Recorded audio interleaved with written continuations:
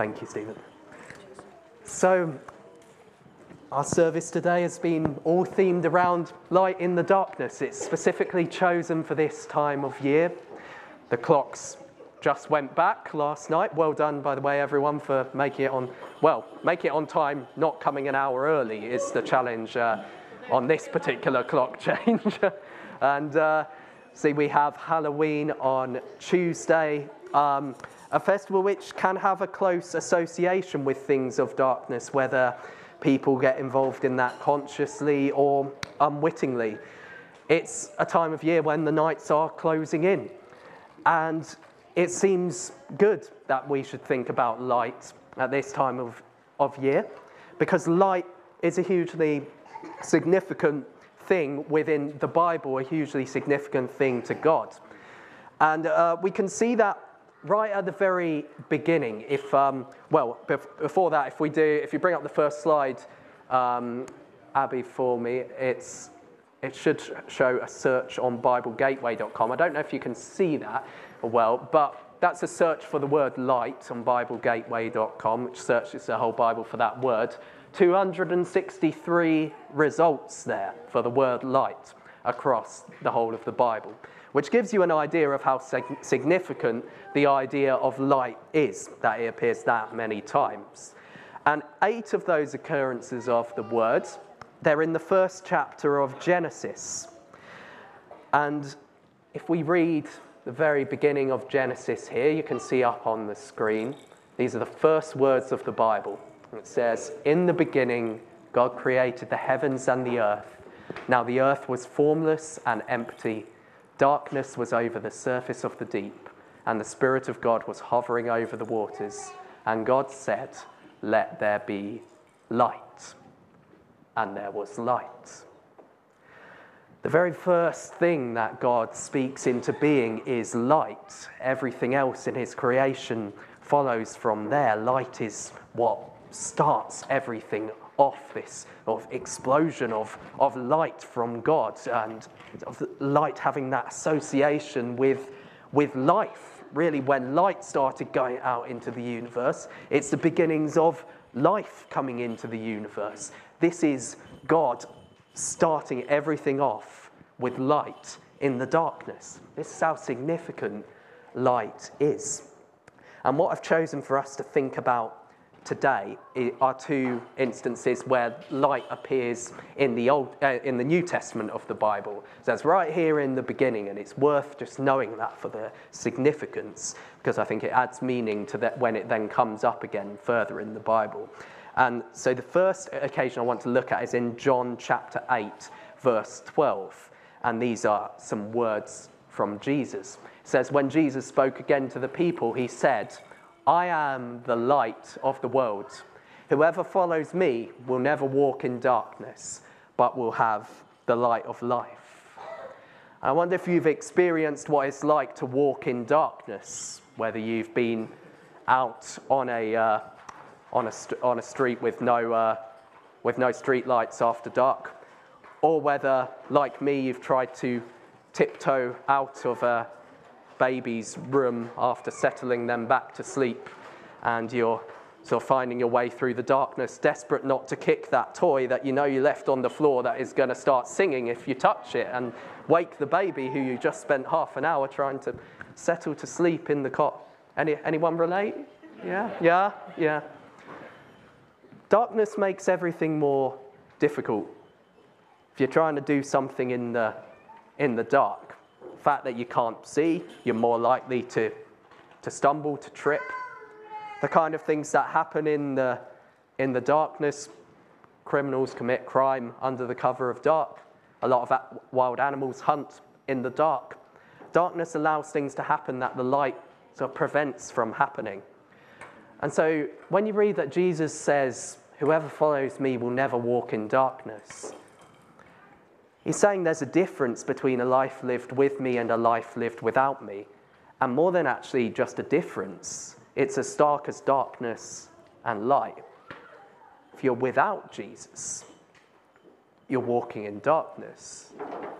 If you're with Jesus, you have the light of life.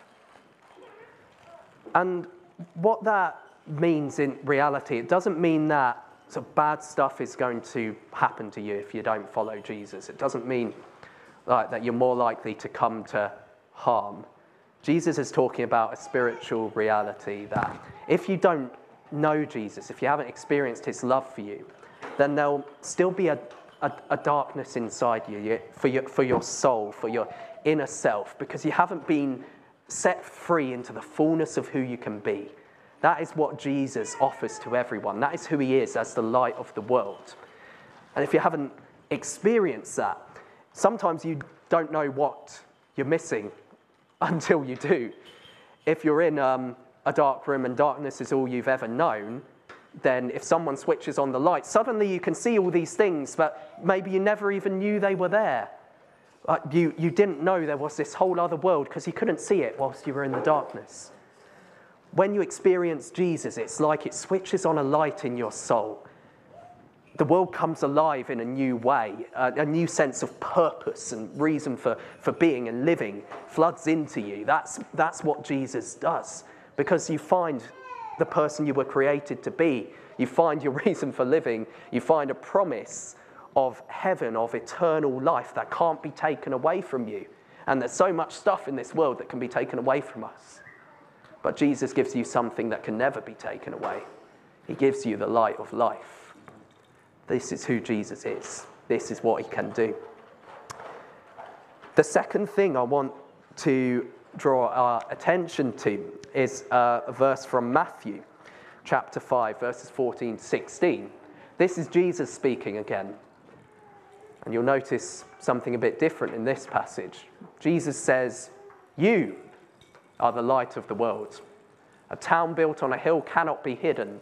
Neither do people light a lamp and put it under a bowl. Instead, they put it on its stand, and it gives light to everyone in the house. In the same way, let your light shine before others, that they may see your good deeds and glorify your Father in heaven." So what's interesting about this is we know Jesus said in John, "I am the light of the world." In Matthew, Jesus says, "You are the light of the world," talking to people who were listening to him preach a sermon on a mountain. So, which is it? It's a valid question.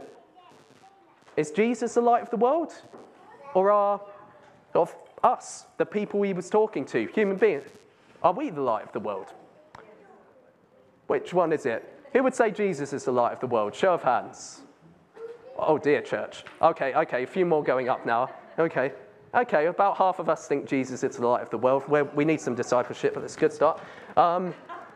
Who thinks we are the light of the world as a church? Who thinks it's secret option number 3 and it's both? Here we go. You're wise to my games. All right. I've got a little visual demonstration for you. This is where the risk assessment comes in. It's going to be fine. Stretch your imaginations with me. I have a lighter here. Imagine this lighter is representing Jesus. Okay. And Jesus is the light of the world. Imagine this candle represents us, you and me, specifically people who have decided to follow Jesus. Now, when you follow Jesus as the light of the world, this is what happens. Okay. Now, did the candle light itself? A candle doesn't come to life in the same way that the lighter did. You see, Jesus is the light of the world. We are the light of the world. The difference is we are ignited by Jesus. Jesus isn't ignited by us. Everyone with me? Brilliant. Health and safety demonstration over. There we go.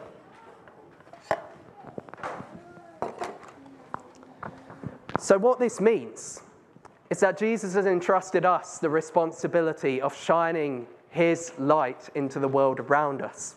And that should happen as naturally as you can see a candle when it's in a window. You actually have to go to some effort to hide that you know and love Jesus. If Jesus has set you on fire like that with his light, then you'd have to get a bowl and cover it over to stop it being seen. That's what Jesus is saying in this verse from Matthew.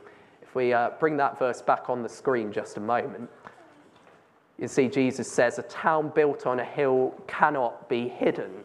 Now, if we click that away again so we can see the picture, that picture on the screen there, the slide background, is a picture of the Earth from a NASA satellite. And what are we seeing there? The lights. What are they? House lights, street lights. They're cities, towns. They cannot be hidden. Even from outer space, you can see them shining.